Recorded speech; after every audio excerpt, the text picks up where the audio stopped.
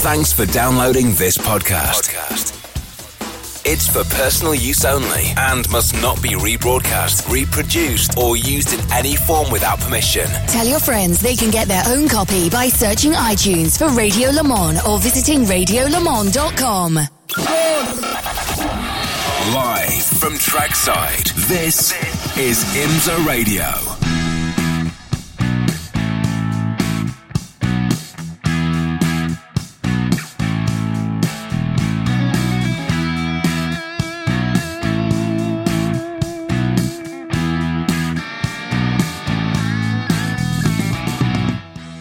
Hello everybody and welcome along to IMSA Radio. We're live from what the locals here like to call America's National Park of Speed. It's Road America near Elkhart Lake, Wisconsin, and bad news is it's raining. But to get a green and verdant canopy as we have around this beautiful circuit, I suppose you've got to have a little bit of wet now and again. Sadly, it's coming at exactly the wrong time, because coming up next, it should be Continental Tire Sports Car Challenge qualifying, and it's live here on IMSA Radio.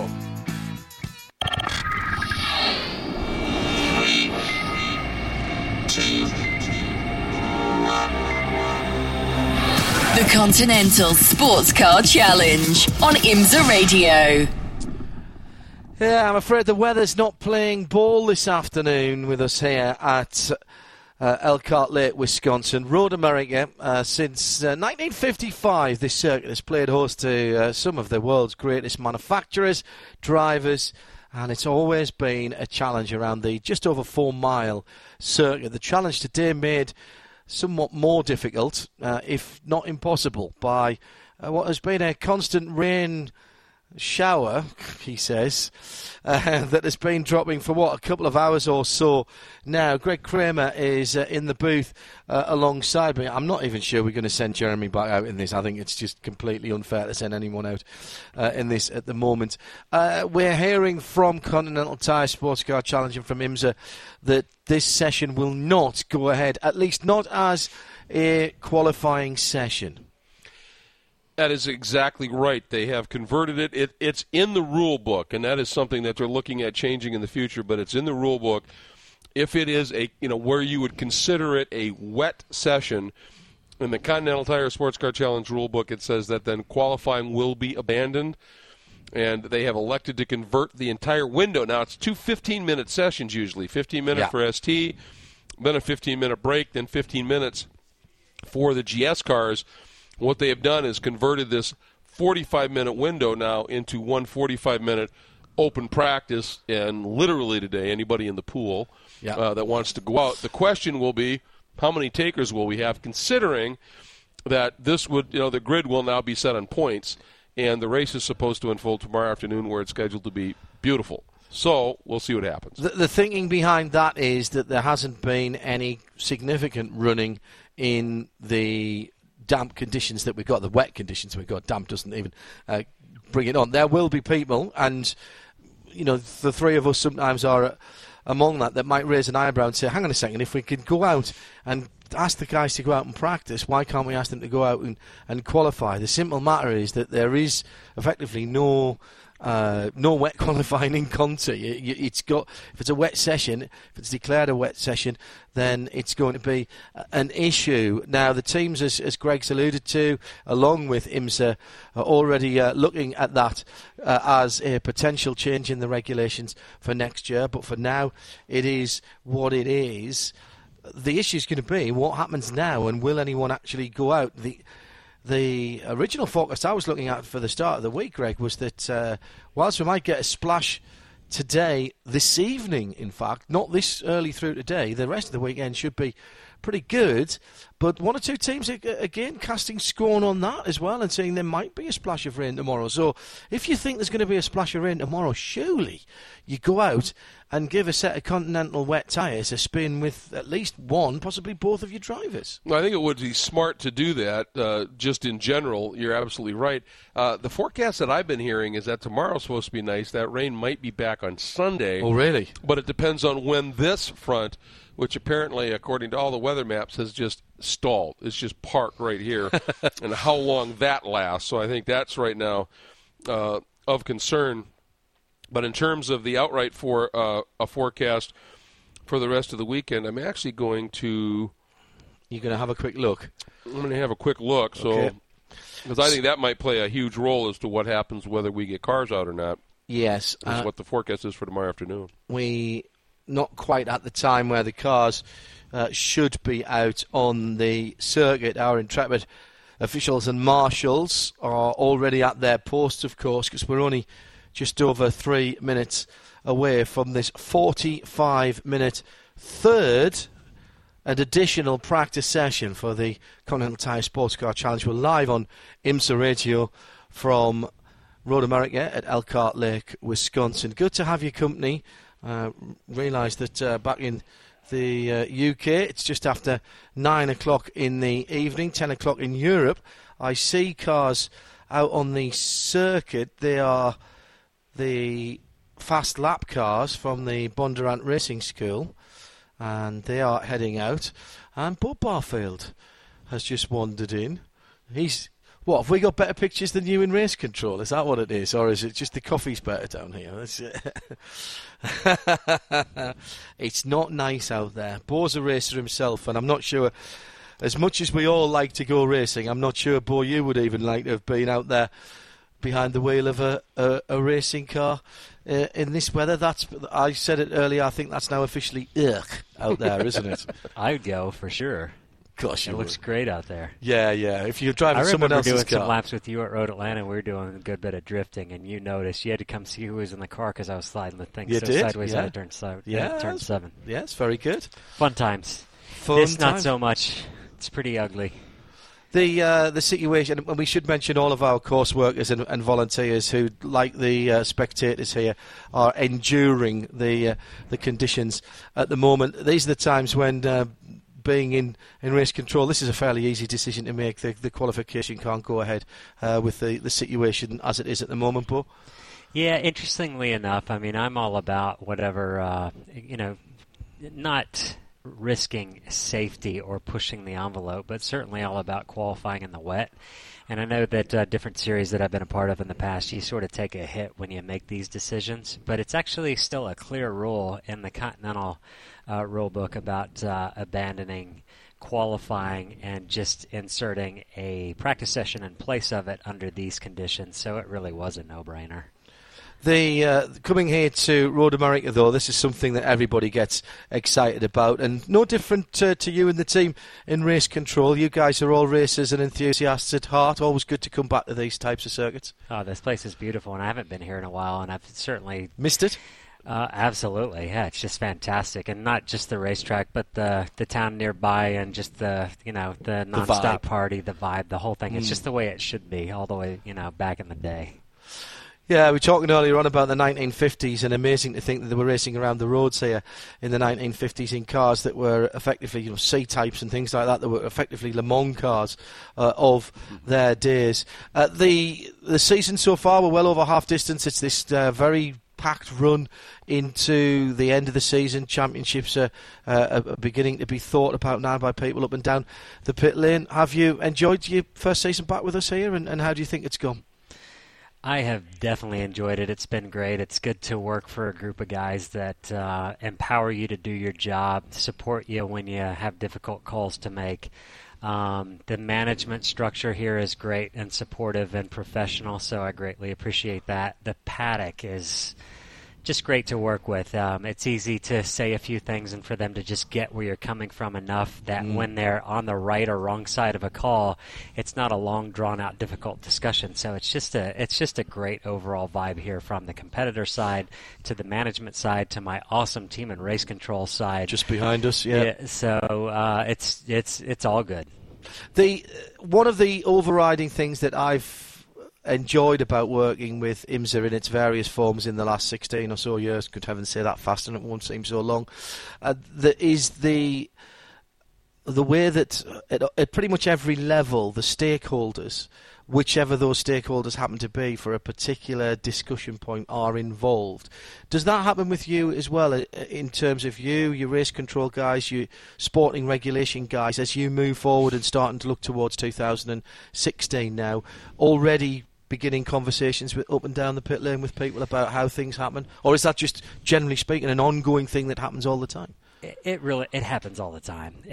My first exposure to anything officiating on the side of officiating was that Chris Neifel invited me to a race, and I remember, I'll never forget it. It was 2001 Mid-Ohio Champ Car race back in the day. And he walked around the paddock just introducing me to people because he foresaw the day, I think, that I would possibly work with him, which ultimately I did 2 years later. But in what just seemed like a casual walk after hours with people near their motor coaches or cooking out or still in the paddock or whatever the case might have been, from Barry Green to Paul Tracy and everyone in between, there was just something that needed to be said and needed to be done, and it didn't feel like business because it was casual and laid back, but there was a lot of business to be done.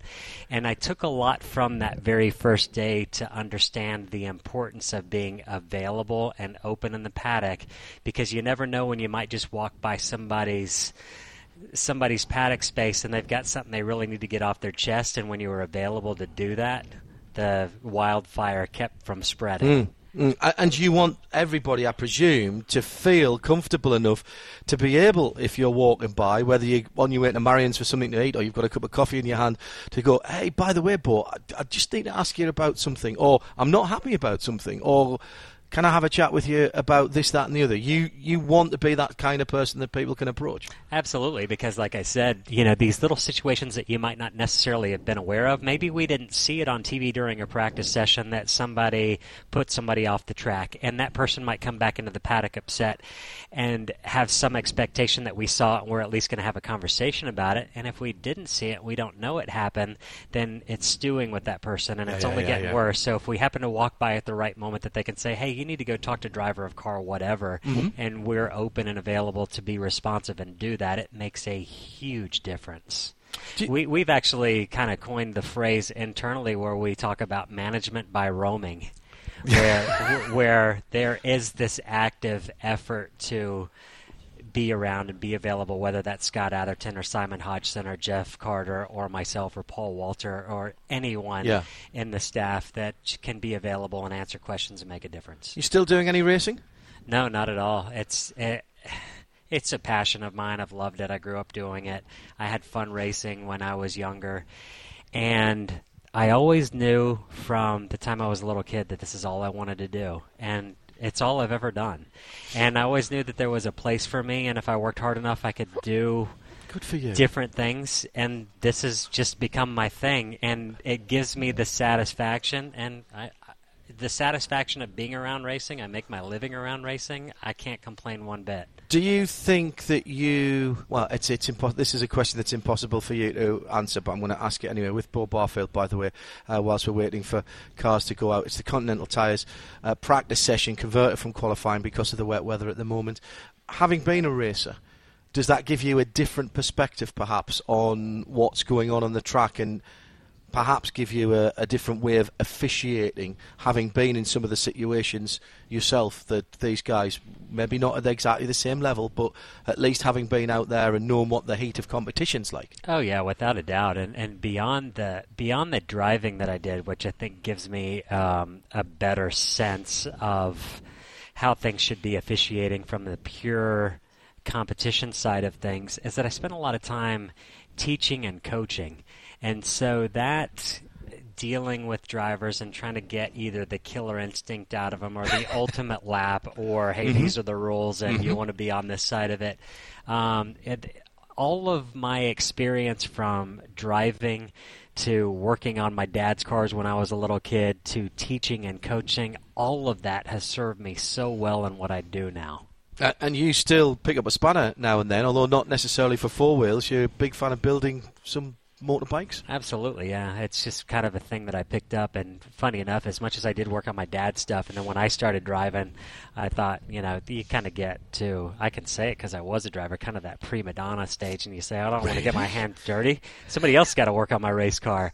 I missed some golden years opportunities of working on some of my own stuff. I didn't like it. I wasn't interested. All I wanted to do was drive. But as I've gotten older and gotten interested in motorcycles and older cars or what have you, getting your hands dirty and tinkering and messing with it and making it better and making it your own is just one of the greatest passions I have in my spare time. What was your best memory of race driving? Not necessarily a victory or anything like that. What was your best memory of race driving? One thing that stands out, especially in these conditions, is that when I was still SCCA club racing, I was the 18-year-old, and I was racing in a class against a bunch of 40-year-olds. And so I was kind of the young punk, and everybody would give me a hard time. That from you. But they all supported me. I mean, it was guys that contributed financially to me to do things in later years. They really were on my side as much as they were fierce competitors. And there was one day we raced. It became a fairly well-known place because all of the IndyCar teams happened to test at this place back in the day. It's called Big Spring, Texas, out in the middle of nowhere, West Texas desert. You go off, you're probably going to get bitten by a rattlesnake. But anyways, there was a weekend that we were racing there, and I struggled my first year. I drove the heck out of it, but I didn't have any technical sense, so I didn't know how to make the car better. And so all these guys with experience that had their cars highly dialed in, I could win some races, but I was 4th, 5th, 6th. We qualified in the dry, and I qualified 10th. And race day morning, pouring down just like this. And one of my biggest competitors who was on pole in the dry, a good friend to this day, I walk up and down the grid, and I'm kind of shaking everybody's hand, good luck for the race, and he says, "Where are you qualified?" with his hand over his forehead, looking all the way back to me in 10th place. I said 10th. He's like, "Well, have a good race there, young man." And I was leading the race by lap 3 and lapped the field. Nice. And it was super wet conditions. So that was just one of those. What were you driving? It was Spec Racer back in the day. Just go at it, bash into each other, driving hard. Good stuff.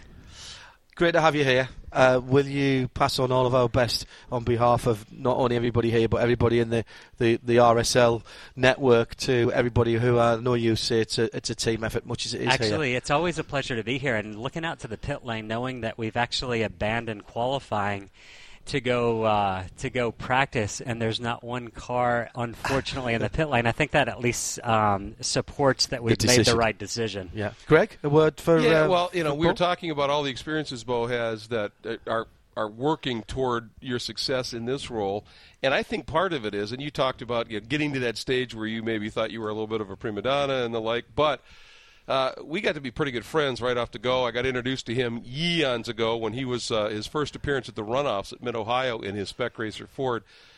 But a few years later, when he made the step into Road Atlanta. That's what I mean. Yeah, Road Atlanta, exactly. When you made the step up and you were running the American Continental Championship and you were doing it on the proverbial shoestring budget, and we talk about commitment and the drivers that will do whatever they have to do. At Des Moines, one year, Bo had I was talking to him before the event, and he said, "I don't know that I'm going to be able to afford to get there." He said, "I can maybe get there, but I don't know where I'll stay and all that." He ended up camping on the floor in the hotel room that I was sharing with one of the guys I was working with, and that was the difference that got him onto the grid in that race. And he said, "I'll put up with you two schmucks and crash on the floor there so I can get out and run." And so I think that's commitment, man. It was, man. That's commitment, I tell you. You understand it. You understand just how much this means to these people. And there's good guys like you around that would let me camp out because you see somebody that you think might make something of themselves, and it's like you either see down the road that they might end up somewhere, or enough sympathy to say, "Let this sorry guy sleep on the floor." He made it all the way to Indy Lights. That was pretty memorable too, because I actually ended up just out of nowhere on the podium that weekend, which is pretty funny. And then similarly, I basically decided to take to interview my roommate. Decided to take that prize money and go to Mosport, my pitiful soul in the paddock there with my open trailer, working on my own race car and probably drinking some beer at the time, all the good stuff. A Canadian came up and said, "This whole thing gives me a flashback to Gilles Villeneuve," and at the time, completely meaningless to me. I didn't know. And then I thought about that comment years later. I was like, wow, that was about the highest praise I think anybody could have ever given me in my efforts racing. Absolutely. Yeah. Who were your contemporaries then in Indy Lights? Who were you racing against in Indy Lights, Paul? Greg Moore. So as I put it, 1995 when I was in Indy Lights, I didn't really race Indy Lights. I drove around at the same time that Greg Moore won all the races. There were a couple of guys. There were a couple of Giaffonis, and a couple of the Giaffonis that were cousins went on to do really well in IndyCar. But the one that I think was the best was Alfonso that I raced against that year, and he was absolutely stellar. And he kind of disappeared while I think Zecca and I can't remember the other one. Felipe. There was a Felipe, a Zecca, and an Alfonso. I raced against Alfonso, and he was unbelievable. He actually legitimately, in my mind, here I go questioning some officiating, in my mind beat Greg Moore legitimately again at Phoenix, but was stripped of the victory for a jumped restart from the lead. And it was taken away, and Greg was second, so he was awarded that win. So that would be an asterisk, I would say, with all due respect to the late Greg Moore, that year where he won 10 of the 12 races. But interestingly enough, the exact same thing happened to Scott Goodyear about 1 month later at the Indianapolis Motor Speedway. Still nothing out on track. We've got one very brave Porsche Cayman that is going to do an out and an in lap, and not staying out there too long. Just before I let you go, Bo, we get used now in motor racing to so much technology, and even us just with cameras and the feeds that we get from the cars, the social media that we get from the teams. There's a huge amount of information from our side of things. But in race control, you still have to make the call. There's no amount of technology that can say yes or no about a call, or is there? Is there going to be a time when it will be made less of a judgment call? Because ultimately someone's got to have a judgment about an incident. I think as much as we might all be able to look at, using technology to help us and help us be more consistent and help us make better calls, I think that if you looked at unintended consequences of that, it might lead you down a pretty nasty path. Great. Just thinking about it.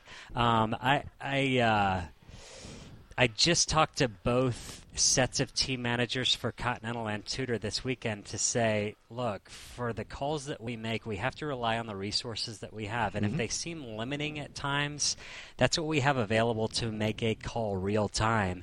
If you have an in-car video of a situation, my officiating style, I always want to look at it, and I'll always give you my opinion, even if we weren't able to make a call at the time on that video. But does that mean that we're going to go back and retroactively apply some kind of action based on that additional information afterwards? Where do you draw the line? What if fans are coming out of the stands and say, hey, we have video of this and we want you to look at it? It's just not appropriate in my mind, because once the checkered flag waves and we walk out of race control, the race has to be over. I agree. I actually agree. Let's get back to work. such as it is, of course. Now you've got such a great team. Yeah, it was good hanging out. I just came down to say hi. You got better pictures than we do, but I'll get back to work, and it's good catching up with you guys. Thanks. You too, Bob Barfield, once again, proving, as if we knew, he's been a guest on Midweek Motorsport several times, where we've rung him up, not exactly out of the blue, but certainly at short notice to talk about decision making, and great to have our race director Bob Barfield down with us here in the booth, and he's talking to us because there's nothing on the circuit, although the good news is the rain has abated. Dennis Paul has got the hood off. That's the official, that's like the old purple light at Le Mans for darkness. It's officially now not raining because the hood's come off on the starter stand. And it's a bit brighter, and the cloud is beginning to break up. The wind is picking up a little bit as well, which I think is helping all this. By the way, for those of you listening on IMSA Radio around the world, thank you for the tweets for Bo. I tried to get as many in as I could at IMSA Radio for those of you further on. The checkered flag is out for the first part of the session, for all of the sessions? No, for just the ST. They're keeping it on that time split. Got you. So how cool is it, by the way, gentlemen? Jeremy Shaw back with us now. That the man at the very sharp end of decision making as far as what goes out on the track wanders down just to say hello, and then we end up having a 20-minute chat about him. I mean, that's accessibility, Jeremy. How many other series have you and I worked on, and Greg, where that just would not happen? And he's confident enough to put a headset on and talk to us without having to clear it with anybody first. That's a serious point, though, isn't it? It is. Absolutely it is. It is. It's good. Yeah, we can get the information directly from the horse himself. So yeah, it's good. Yeah, and now that he's gone, I can say I do think it makes a difference that it's a racer and somebody who's raced at a decent level that has to make some of those judgment calls and work with the information. And I think it also says a tremendous amount that, as you said, without having to clear it with anybody, that the way IMSA's management structure operates, race control is autonomous on a race weekend. Yep. It's their call, so talk to them. And I think that is absolutely huge in terms of running effectively. Management by roaming was that a great line? Management by roaming, which I thought was really good. Put yourself out there and say to people, "Here I am, come and talk to me. That's gonna be stolen away." Well, and I think what it comes down to is, for a race director, for a chief steward, whatever the title is, the success comes not in if everybody in that paddock wants to be your best buddy and go out for dinner with you, but if they believe beyond doubt that if they have a concern, you will listen, and that they also believe beyond doubt that if you're penalizing them for an infraction, they believe, while they might be upset about it at the moment, that if that competitor makes that exact same infraction, he will get that exact same penalty, and that things are applied consistently and fairly. I think consistency is the biggest thing that people ask for. That if you're going to do it that way, it's got to be done that way consistently. Now, if down the line you look at it and think we've made a mistake, then you've got to be big enough as well to put your hands up and say we've made a mistake and we're going to change it in the future, and this is how we'll handle it. And and again, that's something that's come out of chats that I know have happened up and down the paddock. No qualifying here. It should be Continental Tire Sports Car Challenge qualifying. No qualifying. It's been turned into a practice session, which the teams, certainly in the ST categories, have eschewed. So that means we have the CJ Wilson Racing number 5 and Freedom Autosport number 26 Mazda Miatas on pole position for the ST category, because that's the points situation. Jeremy, have you got the rest of the points there? Yes. You normally can get those to hand. I think it's worthwhile just reminding people who are tuning in, expecting us to be talking about a grid here, to give them an idea of what's happened certainly at least in the ST category, and we'll talk about the GS in a moment. Yes, we're going on championship positions, not practice times from. Correct. Right? Yeah, championship correct. Positions. Yeah. So it'll be car points then, won't it? It'll be the car points rather than the driver points. I believe so. And in the ST category, it will be, as you say, CJ Wilson Racing on the front row. Car number 5, number 26, Freedom Autosport car on the outside of the front row. So that's Liam Dwyer and Andrew Carbonell, so certainly a big boon for them. Second row of the grid on the inside will be car number 44, Sarah Catania and Owen Trinkler. They've been qualifying well and running well the last 4 races. The last 4 races have been in the top 7, 3 times in the top 5. On the outside of the second row, car number 56, that's Eric Foss. It'll be the number 83 car, because the number 83 and number 56, the next level European Porsche Cayman, car number 83, that's Greg Learfuger and Eric Zimmerman. They're tied on points with Murillo Racing's car number 56, that's Eric Foss and Jeff Mosing, who we just saw out in the Porsche GT3 Cup race a few moments ago. That will start behind the number 83 car, because the number 83 car has 1 win on the season. And the number 56 Porsche Cayman has a couple of seconds as its best results. We've just got Bo Barfield to drive at the end of the season. George Arneil has tweeted at IMSA Radio, and there's a very nice Falcon Tyres coloured 914 Porsche that he's been offered. And I've just sent back to George, can I go drive, please? Get Bob back in the car. Exactly. GS is coming up for their practice session. I've got to say, it's now looking a little fairer. Again, the issue here is, what are you going to get out of this session? Jeremy, what's the situation with the GS then? How will they line up for the next round of the championship here for the Continental tyres? I believe we'll have the Chevrolet Camaro kind of a 6 on the pole position. That will be Andrew Davis and Robin Liddell, championship leaders. Got a pretty handy margin coming into this round.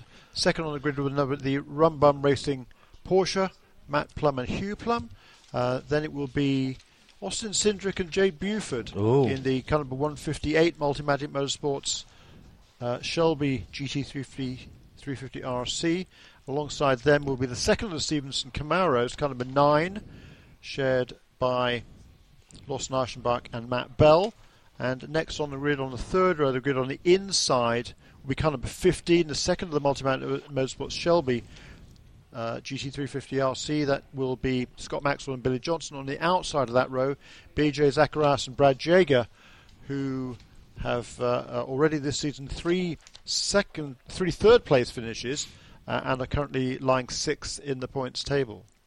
You know, the unfortunate thing, too, and obviously it wouldn't have happened in a wet qualifying, so this is not any statement on whether we should have qualified in these conditions or not, but I don't think there's any question, had it been dry, we would have seen 2 new track records set in this qualifying session, and it's unfortunate we'll be missing out on that. So, the records from 2013 and 2012, respectively, for Ground Sport and ST will hold.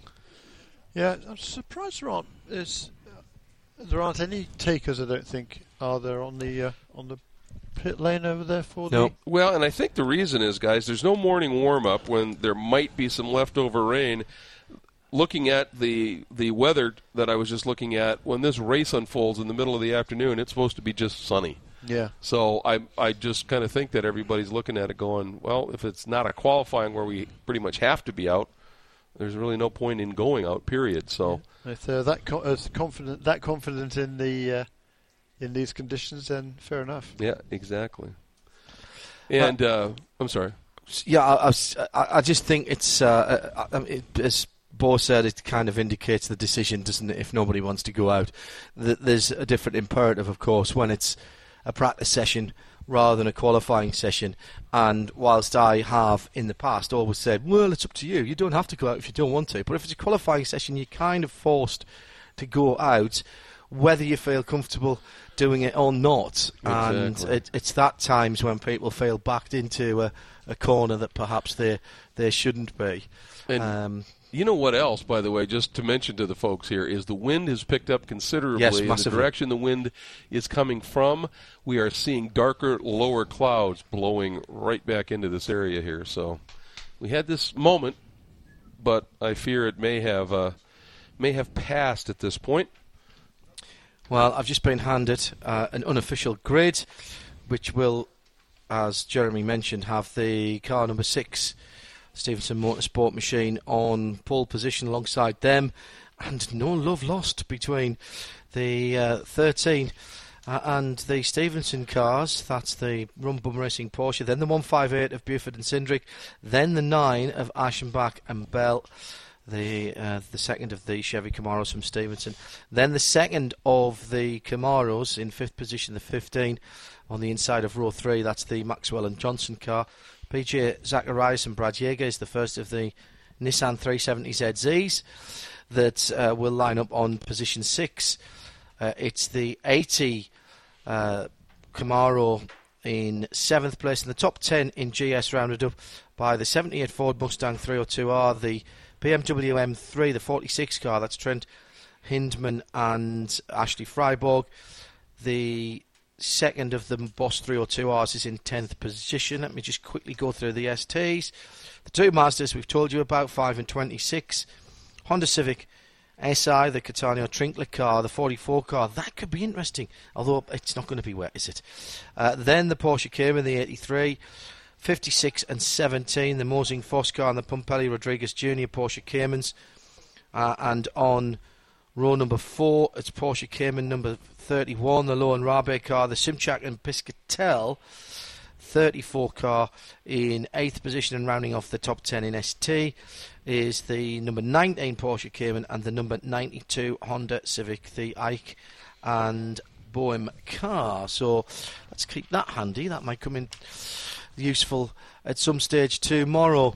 I think what we will do now, with not much really happening here, for those of you listening on the RSL network further afield and indeed on 454 scanner frequency here around the circuit, I think we'll wrap this up now, because I don't think we're going to have very much more to add. We'll take a little bit longer break than you might have expected before our next live coverage from here at Road America. There is actually a stationary yellow out over the start-finish line at the moment, so I don't think we're going to see any takers going out. If there are, we'll catch up with that a little bit later on, but for the moment the news here from Road America and the Continental Tire Sports Car Challenge is no qualifying, no one really taking to the track for practice due to the particularly bad conditions when we were supposed to be on track, and the grid then, as we've mentioned, set by points positions, and we've just given you the top 10s.